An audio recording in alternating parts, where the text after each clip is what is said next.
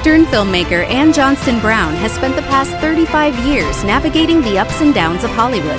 With a master's degree in theater arts, Ann was a professor at the prestigious American Academy of Dramatic Arts in Los Angeles and is the author of several books published by Smith & Krause, the world's largest of its kind. Her films on the subject of homelessness have won countless awards, and her voice can be heard throughout the world in a variety of television and radio commercials, as well as the audiobooks of many New York Times and USA Today best-selling authors. And now she brings to you the best of what she's learned. Welcome to The Actor's Guide. Hey, everybody, and welcome back to The Actor's Guide. We have a gentleman on the show today. Well, every so often I get to introduce you to one of my heroes. I get to interview them, and this is one of those days. He has credits in everything: theater, commercials, voiceovers, television, film, the list goes on and on. I'm sure he's a master at improv. His name is Robert Pine, and he's on the line right now. Hey, Robert, how you doing? I'm doing great, Ann. How you doing? I am better than ever with you talking to me today. And this is just a thrill for me. And I know that based on the emails I'm getting, that the stuff we're going to talk about today is going to really benefit some of these young actors who want to know what they're in for. They're starting a career, and they just want to know what you, as a man who's been in the industry for, okay, let's just say decades. We're not going to date ourselves, but but decades. You know, all they have to do is go to your IMDb, which we'll be linking on the podcast, and they want your input. And so I want to just start like I like to do, especially with a veteran actor. I want to ask you, how did you break into the business of acting? Well, you know, it's a story that I wouldn't recommend people. I was incredibly lucky. Now, I started out, I went to college at Ohio Wesleyan University, and I wanted to be a doctor. Had been since, I think, the 9th grade. Wanted to be a doctor. Mm-hmm. And what I had learned, many years later, when in my 50s, that I have a condition called ADD that everybody knows about now, attention deficit disorder, which means my focus wanders very easily. Okay. I was a confirmed C+ student in high school and college. I tried like hell. I kept I tried, but I've never have been a scholar. Okay. And, I always thought I was sort of slow and dumb, but it's not the case. You can be smart in other ways, and I give myself a lot more credit than I used to, with common sense and everything like that. Right.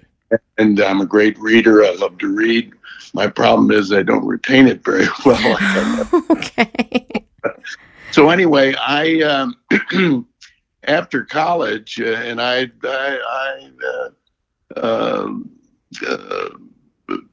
was turned down by 10 medical schools, but I still was going to give it a try. Went to New York with my college roommate, had been to high school with me, and I tried to go to take some extension courses at Columbia, and within 2 weeks I said, I don't want to do this. I got my degree and everything, but what do I do? I mean, what am I qualified to do?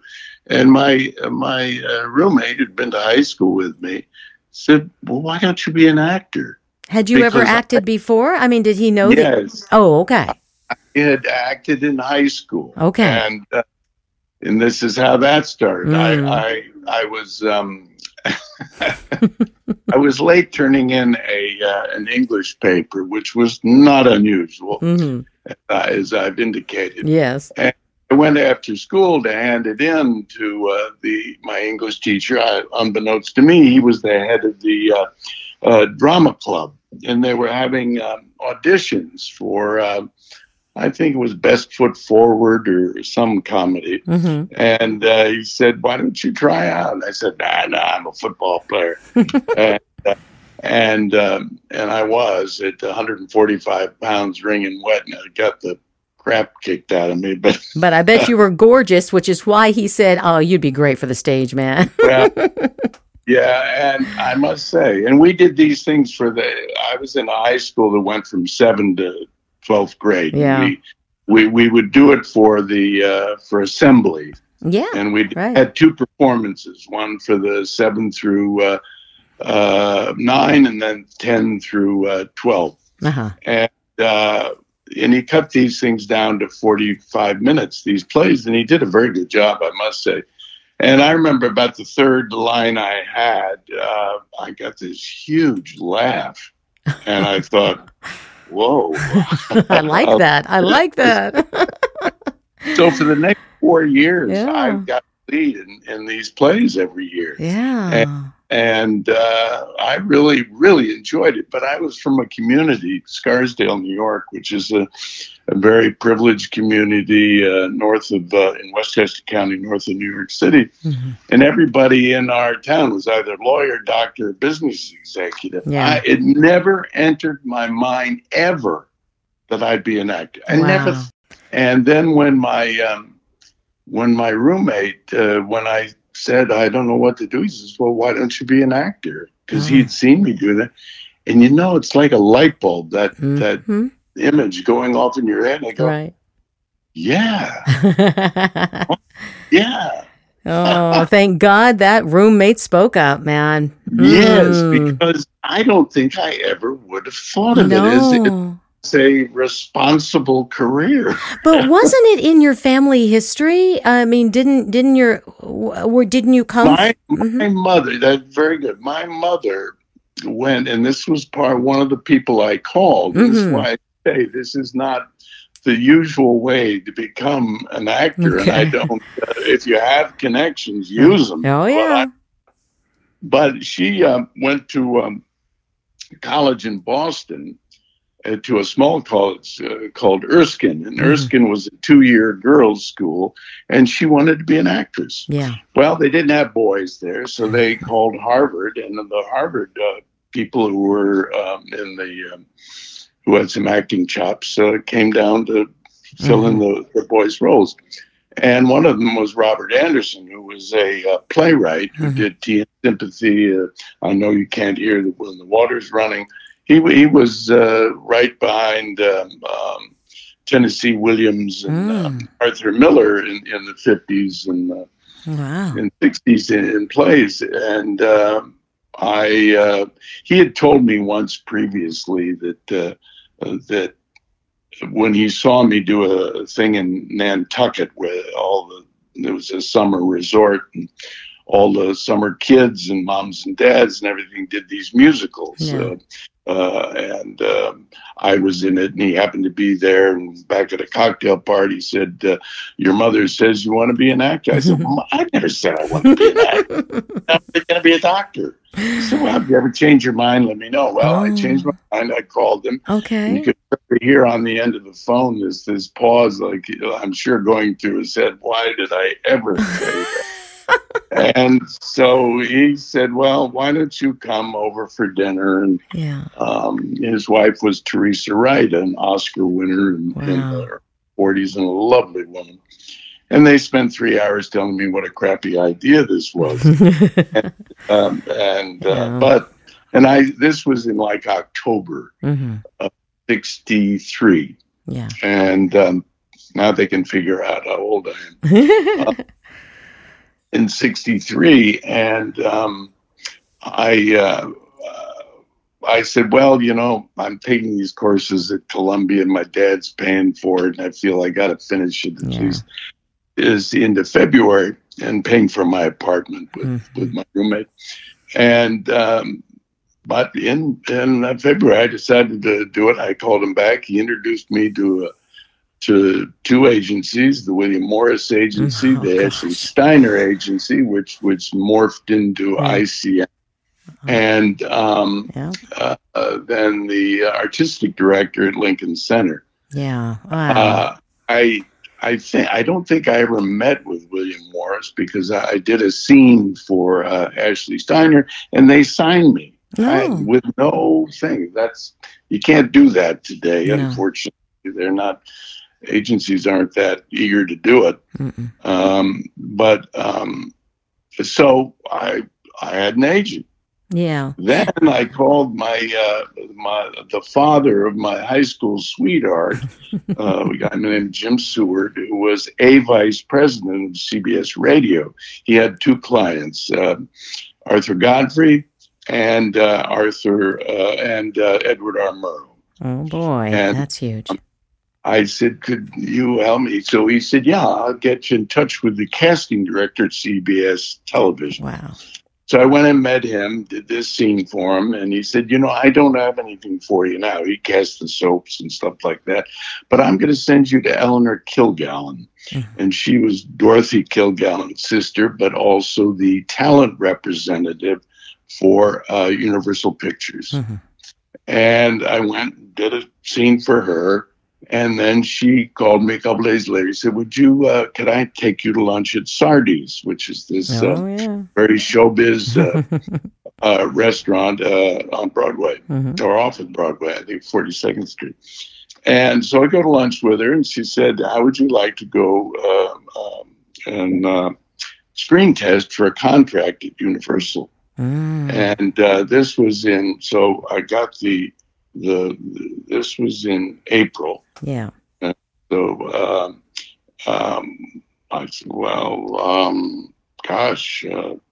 let me think about this. So I called Bob Anderson. I said, I've been offered to go out and do a screen test, but I want to be on the stage and everything like that.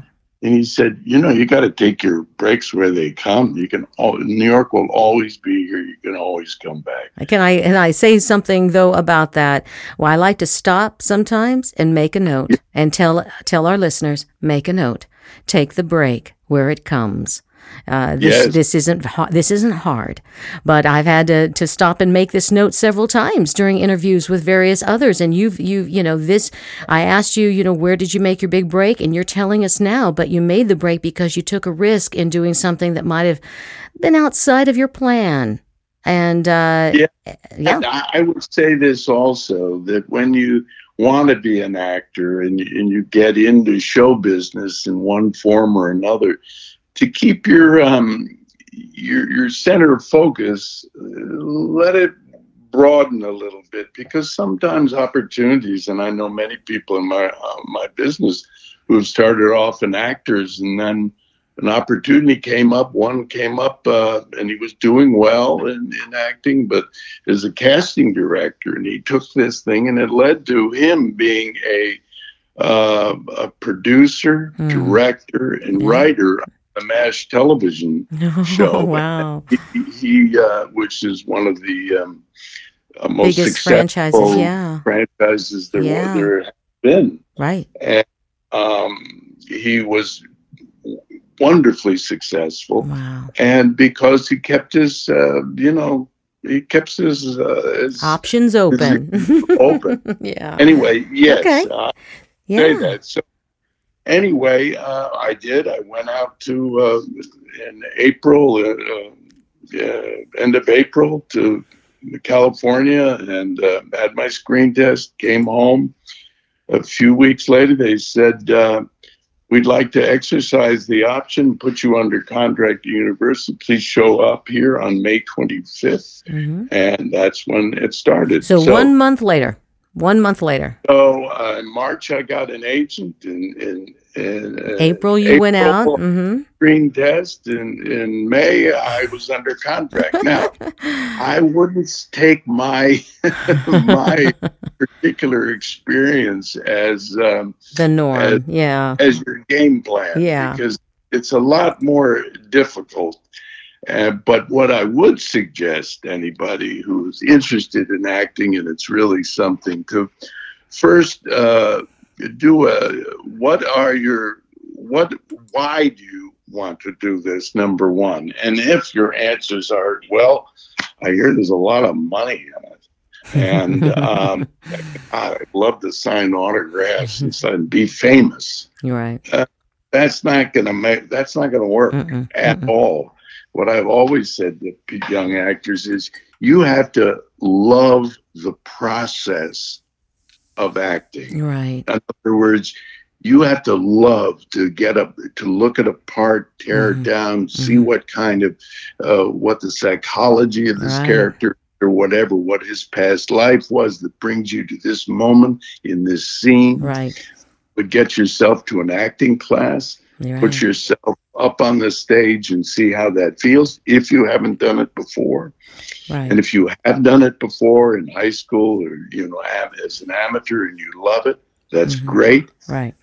But you have to, I would go to a professional acting class. And Yeah, I just wanted to ask you, though, before we move on, because I do want to ask you about what your advice is in training. But before we leave the subject, we've been talking on this podcast a lot about networking and the fact that your mother was connected. You're giving the fact that your connections came rather easily, but you had the talent. And just because you have connections, if you don't have the talent, which it's twofold. We've been talking to people on this podcast about networking, making sure you get out there, get in front of people, talk to people, pick brains, but do your training. And so you're moving into that subject right now. My question for you is, how specifically did you train? Do you still train? Are you in any workshops? And what do you think about workshops?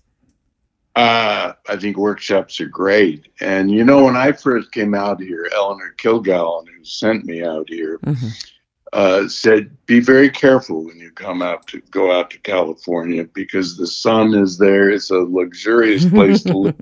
And I would suggest you don't spend your time on the beach and stuff like that. And so the first thing I came out here is I looked for an acting class, which Jeff Corey, who was an actor and blacklisted during the 50s.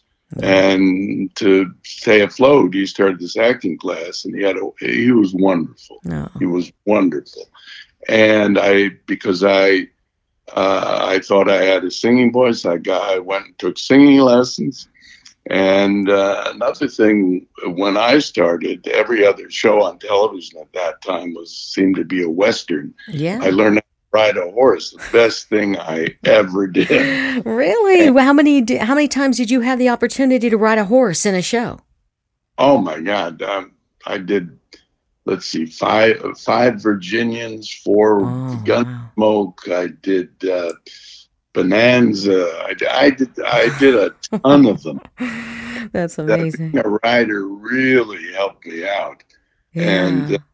And I became a very good rider. Wow. Yes, it's not a big deal today, but any skills that you might need, sing or things like that. Now they don't do a lot of that, but there's certain dancing. Take a dance class. Oh, please, yes. If you're a woman or something like that, that always it just helps in your movement. Yeah, and even for the men too. I mean, Actually, my son, who's a very Chris Pine, who's a very successful actor, is taking a dance class now. And, okay, so there's your note too, guys. Write this down. It doesn't matter how big you get. And we know Chris Pine is huge right now, and yet he's still training. I love that. I love it. As far as training beyond that, I was in a class for many years when I was in my 40s and 50s, I think into my 60s. Okay, stop. You're aging yourself. Keep. Yeah, right. I don't want to, I'm not hiding anything. I'm 80 years old now. Oh, we love it. And I'm still working. So I know. Thank God I'm in good health and stuff like that. But yes, there's no, you've got to keep yourself sharp. Yeah. And I belong to a theater here, the Antius Theater, which I'm active in. And where I've done plays and stuff like that. And I know you've been doing that for quite a while, though. This isn't a recent thing, because I mean, when we worked together 10 years ago or more, you were involved. Yeah. Oh, and I might say to your listeners that your host here, Anne, is quite a good actress, and we did a show together, and she played a really. Excuse me, a bitchy character. And I had a great scene with her where I just tore the shreds out.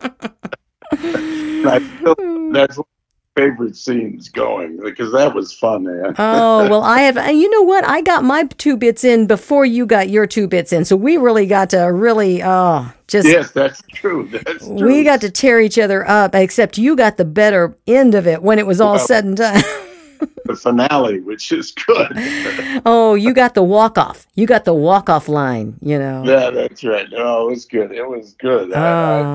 I'm sorry. I'd love to do that again, but we're getting too old I'm getting too old. Well, at 55, I can't play a pregnant woman anymore. And my character was eternally pregnant in that show. You can almost get away with it. Come on. Maybe if I put enough makeup on.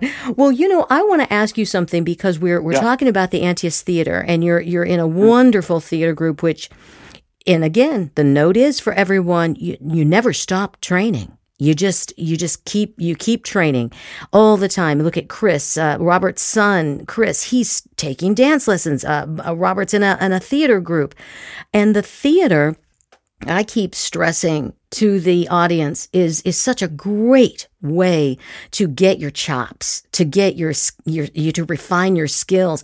In your mind, because you've done it all, what is the difference between acting on the theater stage and in front of a camera? Well, there's a lot of differences, and they are different.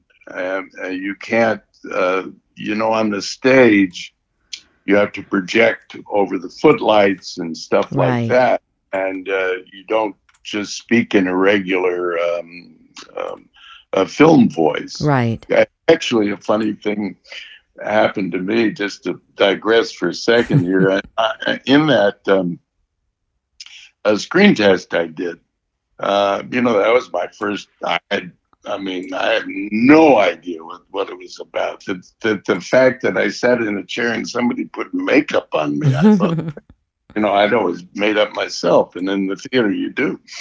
And and so we rehearsed this scene, and we're about to go, and they say action, and I start talking in my theater voice, which I'm projecting.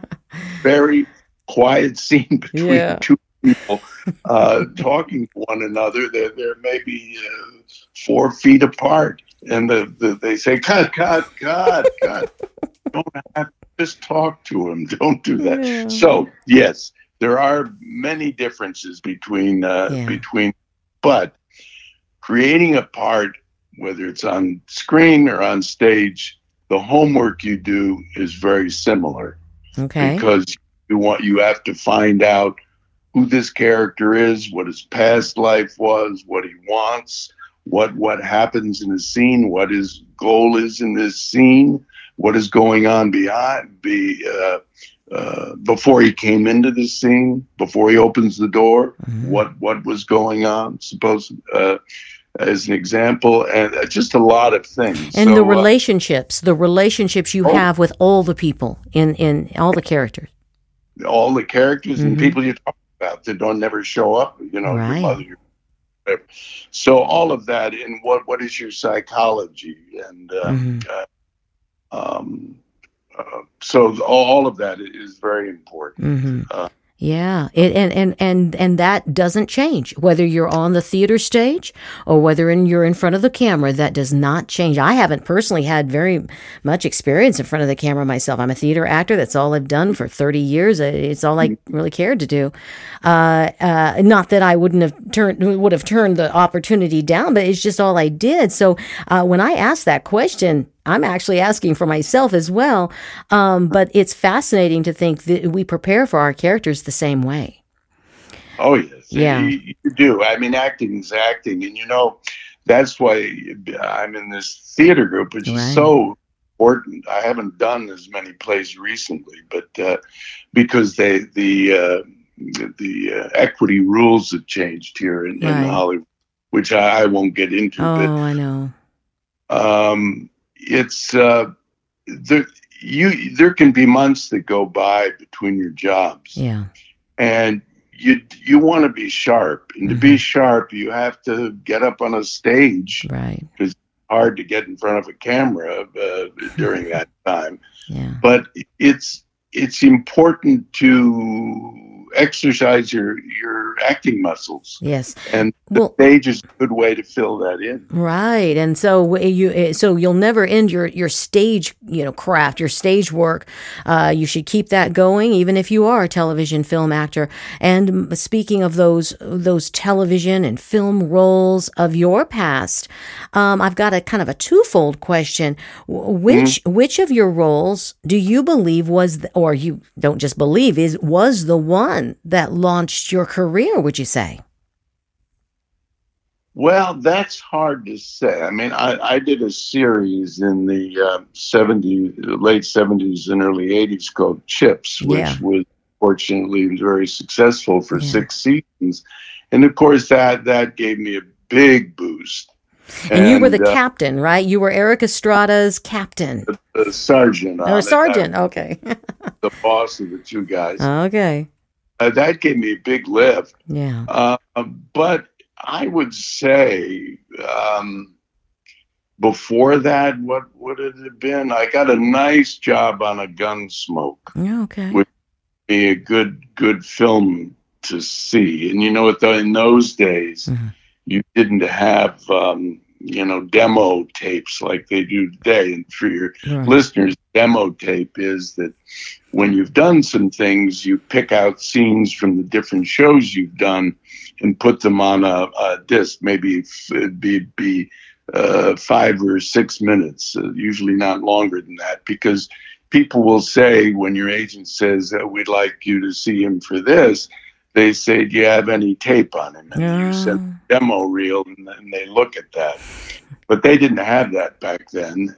But what they would do, they have a show we could see, and I would send them this Gunsmoke show. And how would you send that in, though, back then? Was it on a VHS tape? Did they have that? No, they would. No, they didn't have VHS then. They didn't have anything. No. It was unknown then. So everything was on film. Everything was filmed. Reel to reel, like a reel to reel type thing? Yeah. They would send the actual, they would call, now CBS did Gunsmoke and say this was for an NBC show or whatever the show was. They would ask, could you send over, and they did this, could you send over, Lyle's Kid was the name of this episode. Could you send that over? And they would, because they all swap things. Right. That's and they had a viewing room in all these studios where they would take the reel to reel. Yeah. Rooms all the time, because what they would do back then, they would have what they called dailies. Was when you were shooting a show, they would have what they had made the day before. At lunchtime, the director and the stars, if they wanted to, they usually didn't go, but the director and producers would go and look at dailies and see if they got everything they wanted from the shooting before, or if they said, we got to reshoot that because that really doesn't work.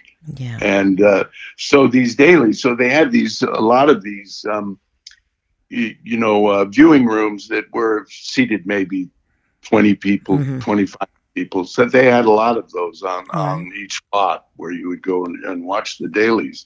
Now, my gosh, they can, it is so streamlined now. They have iPads. They just record it right on the iPad when they're shooting it. They usually do it on tape now. But do you think that there's something lost in the old way of having done it, or do you think that this new streamlined way is an improvement? There are improvements in it because you can see mistakes early on and not waste time reshooting on another day. Right. So there are improvements in that way. But, and they have what they call Video Village now, where all the producers and directors sit there while it's filming and watch what's going on. Wow. Okay. I remember when I did it, the director, and I directed a couple episodes of Chips, you would sit right by the camera out of the actor's eye. You don't want to distract them, but you would watch right there. And I would ask the guy who's looking through the camera, I said, did that look good? Because it's good for me. It's good for you. He's seeing everything and everything's lit. And he'd say, yeah, it is. So he'd say, okay, that's a take. Let's move on. And that was part one of my interview with veteran television and film actor Robert Pine. I hope you'll join us for the next episode in which we finish out this series with part two of the interview. And Robert Pine will give us a lot more advice and also talk about how it was to be the father of such a great film actor, Chris Pine, who has done so much in the last decade in Hollywood. And so we hope you'll join us again.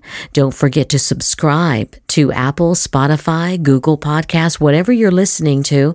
Make sure you do subscribe and help us out by just telling others about the show. And we hope you're benefiting a lot from this information you're getting. Thanks a lot, guys. This has been The Actor's Guide. Tag. You're it. This has been The Actor's Guide. For more information about Ann Johnston Brown or to join the tag team, please visit our website at ajbprods.com/podcast.